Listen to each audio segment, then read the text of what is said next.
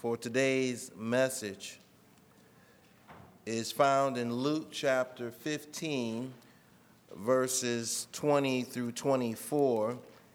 And we will be on these verses not only today, but next week as follows. And our message today will focus primarily on verse 20. And our message is entitled, I Can't Believe You Did That. I can't believe you did that. Reconciliation. A basic definition is to restore to friendship or harmony, to make consistent, to accept something unpleasant.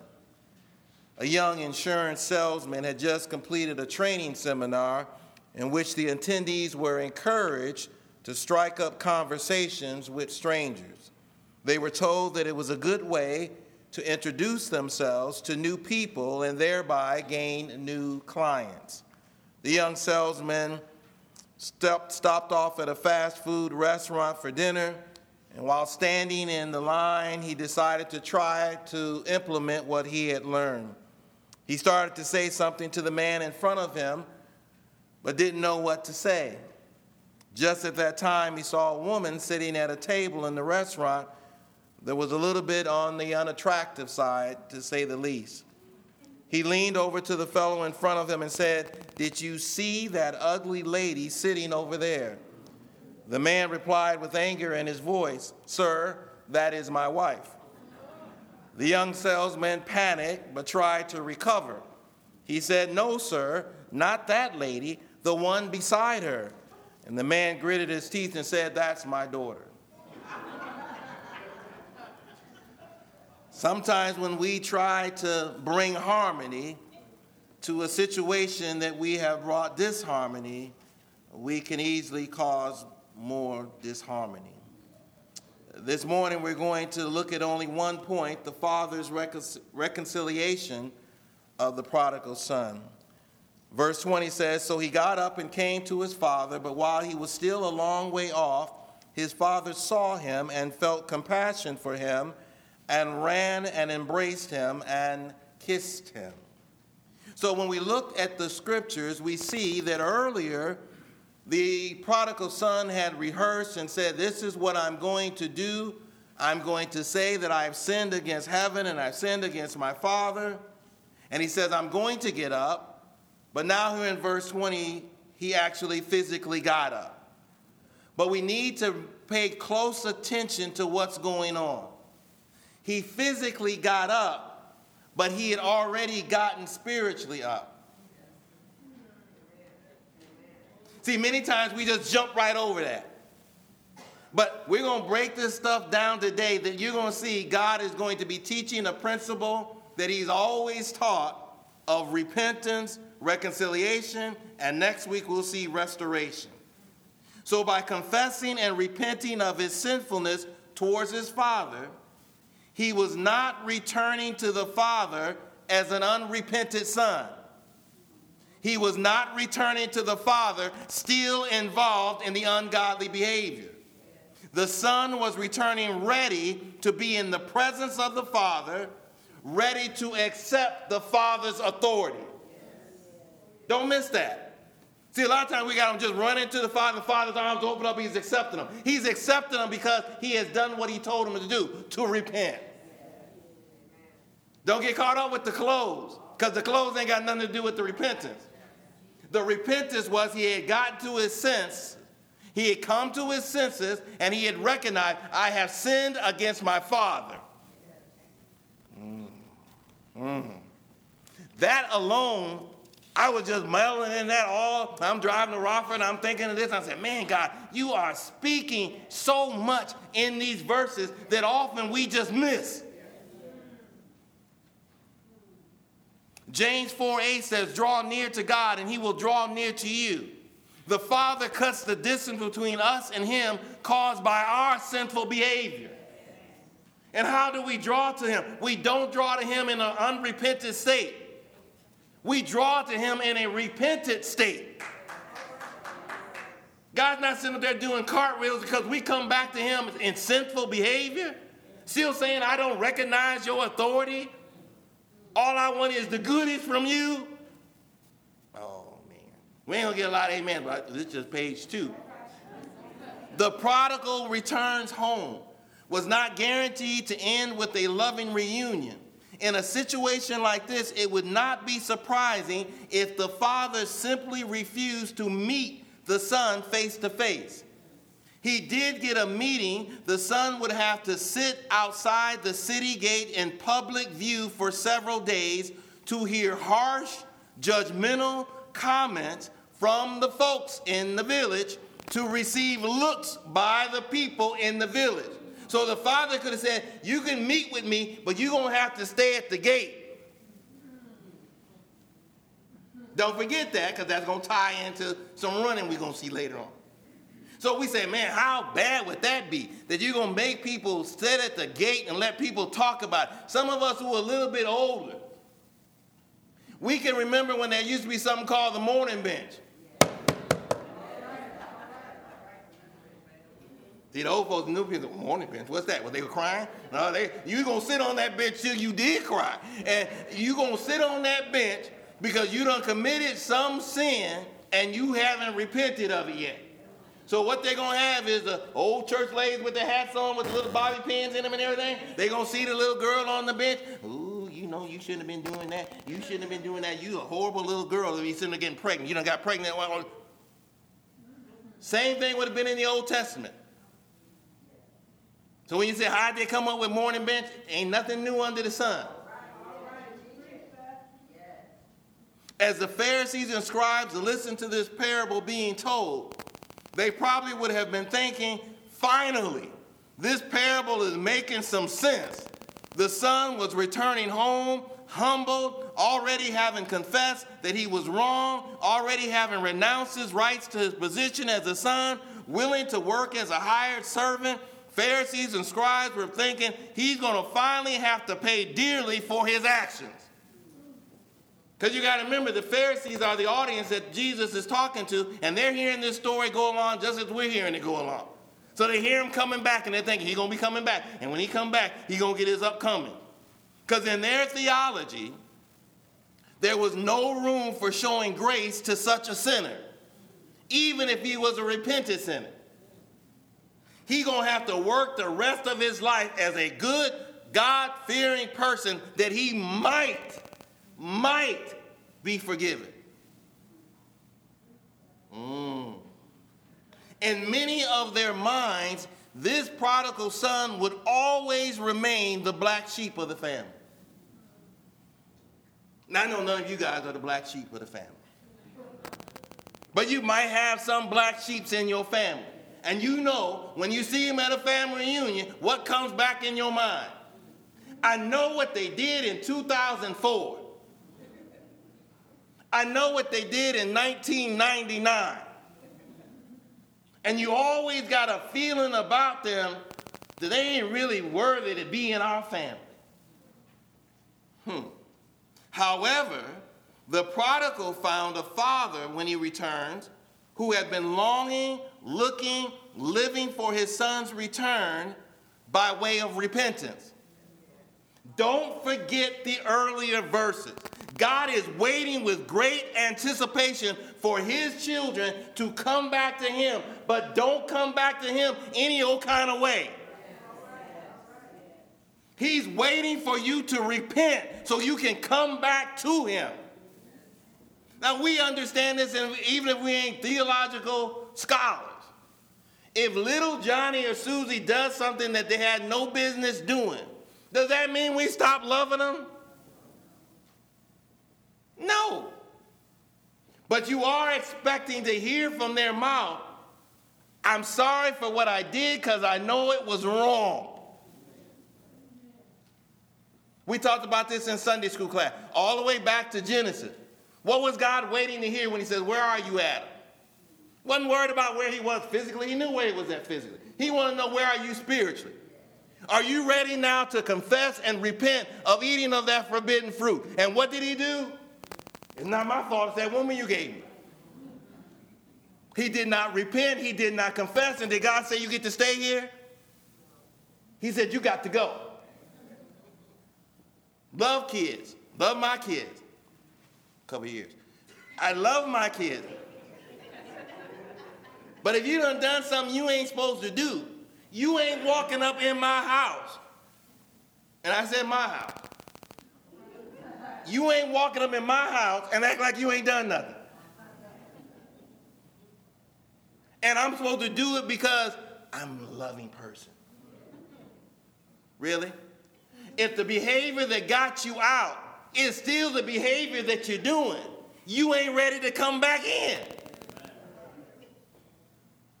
God says you ain't repented yet.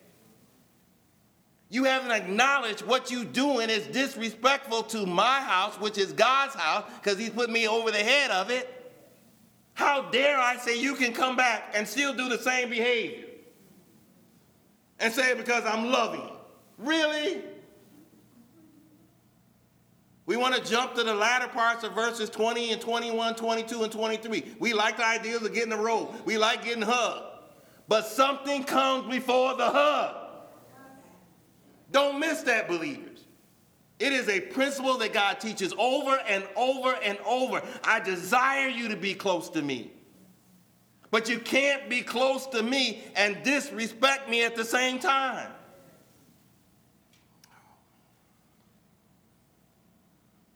The prodigal found the father filled with love, compassion, and grace, who received him and loved him back into fellowship. The scripture says he saw the son a long way off. Implies the father was watching continually for his prodigal son. He wants him to come back. He wants him to repent. He wants him to acknowledge what he did was wrong because he knows that's what's best for him. He saw him. While the prodigal son was way off, it speaks of the eagerness of the father for the return of his son. And oh my, how our heavenly Father sees us when we are in a distant country. He sees us as we waste our substance, our blessings with riotous, wicked living. Yet he eagerly desires our return once we have come to our senses, once we recognize our sinfulness, once we acknowledge how we have disrespected him. He's sitting there saying, I can't wait for my kids to come back home. I can't wait till I can love them like I want to love them without any attachments with it. He's not going to forsake us. He's not going to quit loving us because we know principle, his love can't go up or down. So don't be foolishly thinking because I'm obedient, he loves me more. That's a lie. And when I don't do what I'm supposed to do, that don't mean he loves me less. His love is unconditional. But he says with this love, there are still terms. There are still boundaries. There are still expectations. There are still standards. And you have to meet them. Well, what were the actions of the Father? Now we get into this concept of reconciliation. It has been said, every Christian is a minister of reconciliation and has the responsibility of bringing harmony where there is conflict. Put another way, Tony Evans says, Christians are God's Peace Corps. I like that. God's Peace Corps. But we're going to look at a little bit more. Reconciliation. The act of God the Father whereby he does away with the hostility between a sinner and himself and establishes peace. To restore to friendship or harmony, to make consistent, to accept something unpleasant. Now this is very important. It is not God who is reconciled, but man. God is not out of harmony. We are out of harmony. Got one amen. Okay, so when we look at this harmony, don't be thinking God's got to get in harmony. He already in harmony. He ain't like me singing out of tune. He always singing in tune. He is perfect pitch. We the one that's all key. Look at 2 Corinthians 5. And I think I had it on the screen, but if I didn't, I wanted to read it.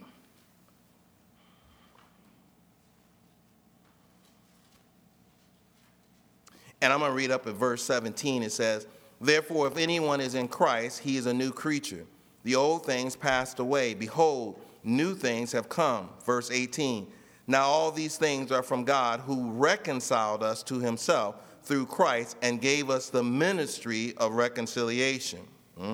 Namely, that God was in Christ reconciling the world to himself, not counting their trespasses against them, and he has committed to us the word of reconciliation.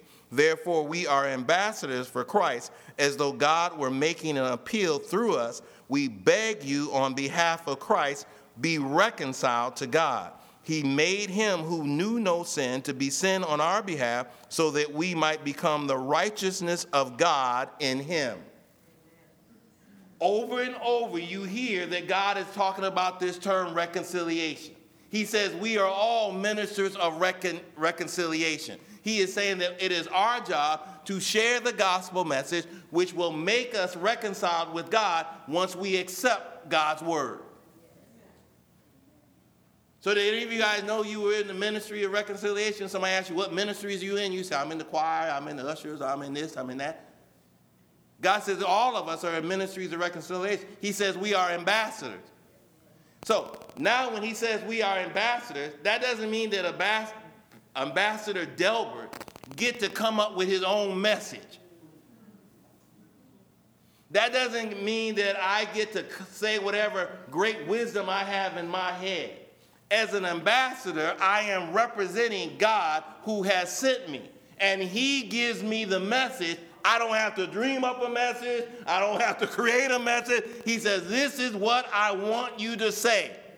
You must be reconciled with God, because if you are not reconciled with God, you do not have peace. And you don't have not only not peace, it says you are an enemy of God. We don't like that message, because that seems non-loving. We don't want to tell somebody they're an enemy of God. Well, you ain't telling them, God's telling them. You must be reconciled. Now, we'll give you a little Greek, because I know you guys are Greek scholars. The Greek word for reconciliation is katalage, which comes from two words, kata meaning down or down from, alasso meaning to change. Consequently, it means to come down from a high or lofty position, to change from hostility to friendship. Somebody gonna start getting it. They're gonna say, where are we going now? This is old school again. So you younger people, you're gonna have to try to imagine. Like the song said, if I can only imagine. Okay. Used to be a time where we had checkbooks. How many of us are old enough to remember checkbooks? Don't be ashamed. Don't be ashamed. Don't be ashamed. Okay. And if you had a checkbook, you would get something called a bank statement. And your job was to make your checkbook agree with the bank statement. Because if it didn't agree, you had to do some reconciliation. So I can still remember my mother. She was just so determined. She might be off 5 cents. I don't know where that 5 cents is. I don't know where that 5 cents is. There's a problem, and she was not of the mindset, I'll just give up and it'll work out. So when the bank balances don't match, we don't have that mindset that it'll just work out. We work to find the error and then fix it. Jesus Christ is our fix to the error of sin. He came to reconcile us to God. He lived 33 years to fulfill all righteousness and to bring us into balance with God's righteousness. He did this for us because we could not do it ourselves. He said, you can try to be as holy as you want to be. You can try to keep all the 10 commandments you're going to be. You are never going to be righteous enough until God imputes.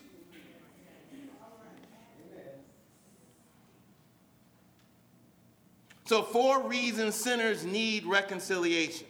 Now, this is not only for those who are lost, who've never come to Christ, but we also need to understand we need constant reconciliation when we allow sin to come into our lives and get us out of balance with God. But we need to understand, to that lost person that we're talking to who does not know the Lord, you might say, well, these are the reasons why you need reconciliation. 1, you're powerless to help self. You're helpless. 2, you're ungodly because you have no use for God in your life. 3, you are a sinner because you're constantly missing the mark. And 4, you are an enemy of God. Now, once again, we don't like the term enemy. You know, that changed me. Stick to the scriptures, and God says you are not a friend of mine when you don't accept the finished work of Christ. Nice and easy. Has nothing about my feelings about you, has nothing about I think I'm better than you. No, I'm just using the scriptures the way it was written. Well, what are the benefits received once reconciliation takes place? According to Romans 5, I believe, you begin to see some of the benefits, and one of them is, once I am reconciled with God, he declares me to be righteous. Oh, man, we only heard a few yes. They act like wait a minute, let me say that one more time, because I think some of you must be still thinking your righteousness is because of what you do.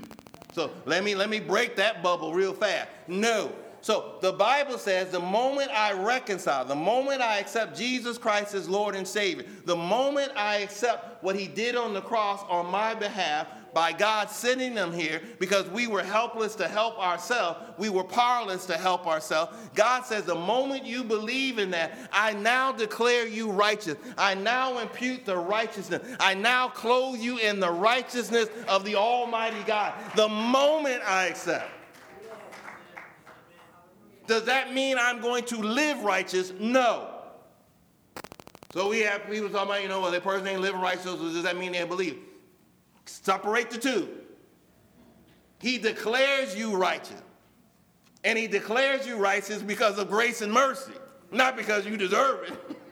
Oh, man. 2, he saves us from God's wrath. So we have got a few more on that because even the flesh said, I don't want the wrath. So amen, amen, hallelujah. I don't want the wrath.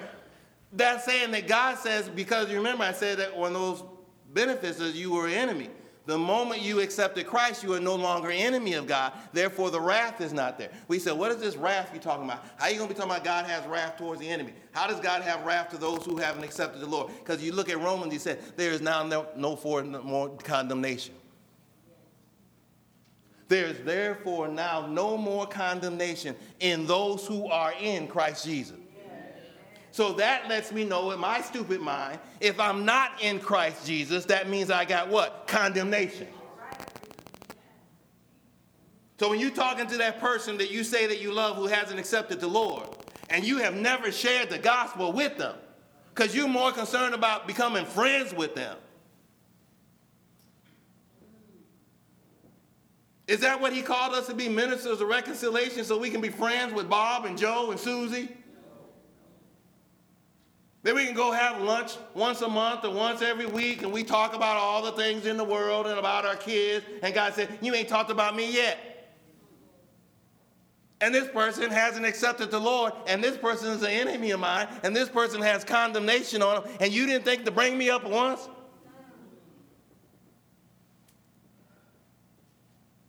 He says, not only declares righteousness, not only saved from God's wrath, but lived through Christ's life. He says in Galatians, Paul says, it is not I, but Christ who lives through me. The moment I am reconciled, now God can live through me. He can't live through me when I am still in darkness. But he can live through me when I have accepted Jesus Christ and I have been reconciled to the Father. And 4th, when I accept Jesus Christ, it now allows me to have peace and harmony in my life. But not peace and harmony based on the world, but peace and harmony with God. I remember, I don't know why mom coming up, I don't know, it's because maybe I went to Rockford, I don't know. I remember my mom many times talking, she wasn't a biblical scholar, but she'd say things like, cut all the noise, cut all the mess. I just need a little peace. Just some peace and quiet. Well, God is letting you know you will never have peace as long as you are the enemy of his. You can have a false sense of peace, but you can only have peace when you are in harmony with God.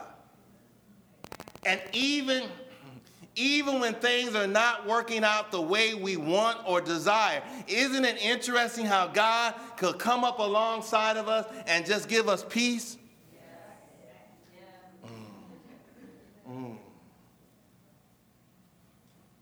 Your mind start racing and say, how am I going to do this, how am I going to do that, how am I going to meet that, how am I going to do that? And he just says, shh, shh. If you right with me, I got you. I got you. You talking about who's the protector, who's the provider? You are God. And as long as I keep that in my mind, the bill collectors can call. I can do my Spanish. I can do my Japanese. I can do all my other languages. He don't live here. Missy Denny don't live here. Missy Denny don't live here.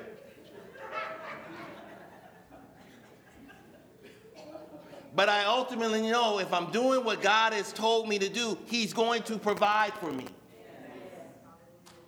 Don't know how, but he'll provide for me, and there'll be peace. Well, now with all this background, now let's go to the Father's actions. He saw him. More than likely, it was a time of daylight, a time when the village center was full of people. Remember, he had not only left his family, but he had left the community by his disrespectful behavior. In essence, the prodigal says, I don't want to have anything to do with any of you. I just want my father to be dead so I can get my inheritance. I don't want the safety of the community. I don't want the values of the community. I want away from all of you. So now he's coming back, and you remember in Deuteronomy 21, 18 and 21, if a son was disrespectful to his father, there were many different things could be done. He could be treated as though he was dead. But if the disrespect was severe enough and ongoing, he could be stoned to death. And the one who was going to stone him to death was not the father, it was the village people.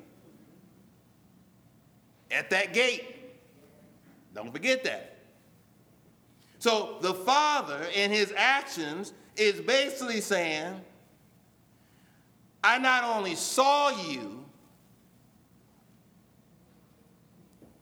but I was concerned about saving you. Don't miss that. Don't miss that. I'm going to run before those village folks can get you. If any stones would be thrown, they going to hit me first. Woo! I'd have been jogging or got a cramp. But his father runs. So don't just think he's just running because of the son. He's also running to protect him from these people.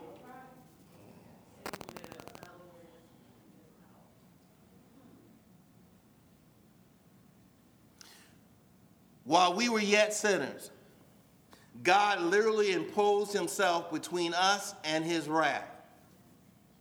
1 John chapter 2, verse 2. And he himself is the propitiation. That means the satisfaction, the completion for our sins. And not for ours only, but also for those of the whole world. His death on the cross was sufficient for all the sins of the world. And the Father came down in the form of Jesus Christ and said, you can spit on me, you can slap me, you can pierce me in the side, you can nail my hands to the cross. I'm going to do all that so they don't receive this.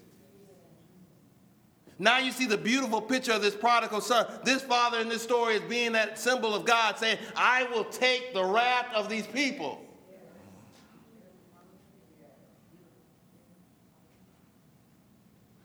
If anybody going to throw a stone, I'm going to take it. The father felt compassion for him. Greek expression is even more empathetic, a word that literally speaks of a sensation, a gut feeling. The father was powerfully moved with compassion, an emotion so deep, so forceful, that it made his stomach churn.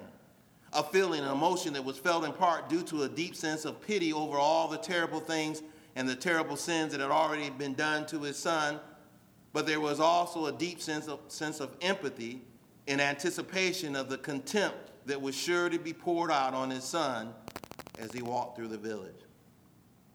I'm reminded of God the Father, who came down to earth as God the Son, who humbled himself to save the lost. He willingly took upon himself all the bitter scorn, the contempt, the mockery, the ridicule, the wrath our sin fully deserved. He even took our guilt upon his innocent shoulders.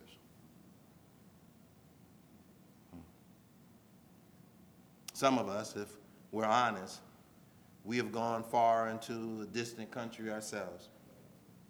But our Father, our Heavenly Father, loves us so much. His desire, more than anything else, is to have us abiding with him, and his heart is moved by our need to abide in him. And he says the way that we abide in him is by obeying him. Don't be saying I'm abiding in him and my lifestyle is the total opposite. Don't be saying me and God and me and the Lord Jesus, we just like this, and you are constantly disobeying his word. Does that mean he doesn't love you? No. But he's actually saying to us, do you love me? You really think you're going to hang around me and do the exact opposite of what I tell you to do? And see, some of us, we act like this is like startling news, okay? We're like, oh, where is this coming from? Like I said, Scripture repeats itself over and over. How many weeks and months did we stay in Judges? Months. And what do we kept seeing? The same cycle. They disobeyed God, distanced themselves from him. God would let somebody else come over and rule over them. He didn't say, I'm not your father. He didn't say, I don't love you. But he said, you ain't going to keep acting like this. So let me bring some things in your life.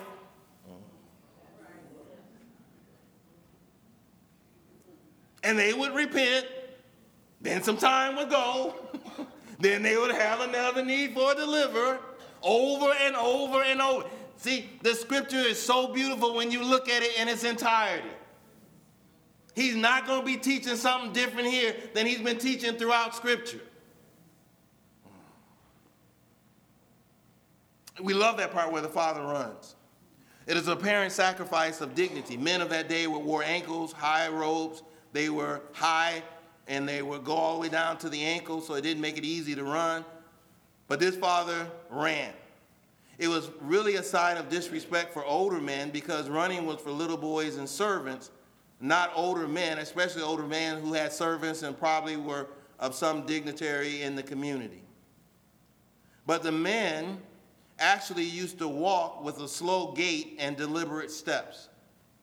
Have you ever run across a person who just carries themselves as though they know God got it? They're not rushing here, rushing there, rushing there. It's just an easy calm. God's got this. God's got this. The text uses a word that speaks of sprinting. The Father gathered up the hem of his robe and took off in a most undignified manner, running. And although the Son was dirty, although the Son had rags on him, although the Son was probably still smelling of the pigs, he embraced him.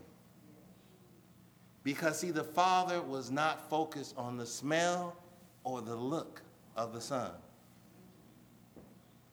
He's looking at a repentant Son who has repented. And if we repent of God, God is saying, you are the most smelling, sweet aroma in my life. I see you now as a repentant child of mine, and I see you clothed in that righteousness. See, some of us are still foolishly thinking, I got to have the right clothes on, I got to have the right smell for God to want to embrace me. And we're sometimes foolishly thinking, if I got the right clothes on, I got the latest cologne or perfume on, then now he's going to want to hug me. And God is saying, you still stink to me, because all I'm smelling is your sin. You're coming running back to me, and you have not confessed, you have not repented, and you think I'm supposed to be happy because you got new clothes on? Really? We even understand it. Let little Johnny, let little Susie do something that get on our nerve. And someone like, well, I don't have a nerve. Yeah, you got one. If that little child come back to you and they got new clothes on, or drive up in a car and they still doing ungodly behavior, what's your reaction supposed to be? Oh, I'm happy to see you got a new car. I'm happy to see you got a new job. I'm happy to see. No, I'm more concerned about your relationship with God. How is that going? We so easily get distracted. We say, oh, nice car, nice that. Most time when we ask you, how your kids doing? Oh, they doing good in school. How are they doing in their walk? You can have a PhD and be at a distant country from God. I'm supposed to be excited about that? You supposed to be excited about that? Or you saying, I'm praying because my son or my daughter's out in that distant country. And they don't have no desire of repenting. They don't have no desire of confessing. They just still sometimes sporadically want some of the goodies from God. Not only did they embrace him, but a massive hug. Pharisees and scribes were probably hearing the parable at this time. They were probably going to have a heart attack. We're listening to this story, and this son ain't got what he deserved yet. And now this father is hugging him, embracing him, kissing him. What's going on in this story? What story are you coming up with, Jesus, to be telling us a story like this? We want to hear that the hammer was thrown on this little kid. We want to hear that this kid suffered. Then he says he kissed him. And in the Greek, it would be the present tense. He didn't just kiss him once. He continually kissed him. And all of this was done before the son was able to get out a single word. Why? Because the father already knew he had repented. Don't miss that. We said, well, see, he didn't repent, Pastor Danny. He ain't said nothing. God says, I already know he's repented because he came back. And don't forget, this father represents God. So God don't need to hear us say anything. He knows when we repented. He knows when we've turned back to him. He's not doing somersaults because we come and we're dressed up right. He's saying, I know my child has repented. And I love him so. Finally, it says, slow are the steps of repentance, but swift are the feet of forgiveness. That's why God is waiting with great anticipation. He's just waiting for us to confess and to repent so he can forgive us. Because he wants to forgive us. He says, I want to forgive you. I want to be able to fellowship you where your sinful behavior is not interrupting our fellowship with one another. Because I know when you're sinning and you're not confessing and you're not repenting, you're not going to produce more fruit to my glory because you're not abiding in me. So he can't wait to hear us say, Father, forgive me, for I have sinned, and I repent, and I turn from these evil, wicked ways. Boom! It might take us a long time to repent, but it don't take him a long time to forgive. We ought to be thanking God, because we know how long we can be shuffling our feet and dragging it out and blaming other people and playing the role of the victim. And God is saying, when you get done with all that, are you ready to confess? Are you ready to acknowledge your sin? Don't bring anybody else in the equation. Don't say somebody else caused you to sin. You sinned because you chose to. And until you're ready to acknowledge that, you are missing some of these benefits of reconciliation. Because he's saying, I can't give them to you when we're not reconciled. And we can't be reconciled if you ain't confessing and repenting. Confession, repentance is so vital. Reconciliation is so vital at the beginning when we are reconciled from our darkness, but don't think we don't still need to be reconciled, because when did those bank statements come? Every month. We need to be constantly checking ourselves. am I reconciled with you, God? Am I reconciled? Because next week, Lord willing, we're going to see the beauty of restoration. So we done seen repentance, we've seen reconciliation, and next week we'll see restoration. So let's pray. Father, we thank you, Lord, for your word. We thank you, Lord, for this journey that you have us on. We thank you, Lord, for opening our eyes to see you, perhaps in a different way, but to see you that you do love us. And your love is unconditional. But that does not mean that there's not consequences when we do those things that we know are wicked. When we decide I'm going to stay in this wicked state and I have no desire to change. I like your authority in some places, God, but in these areas, I'm just fine in the distant country.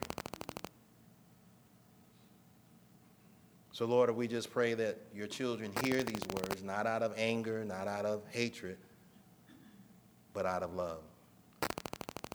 And for us to see what type of ambassadors we are for you, to see how well we're doing with the ministry of reconciliation that you've called all of your children to, not just pastors, not just the elders, not to just super saints, but every child of God is to be an ambassador of yours.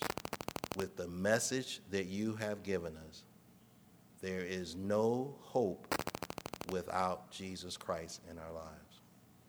For he is our hope, he is our everything. And we thank you, Lord, and we praise you. And we say these things in the name of your Son, Jesus Christ. Amen.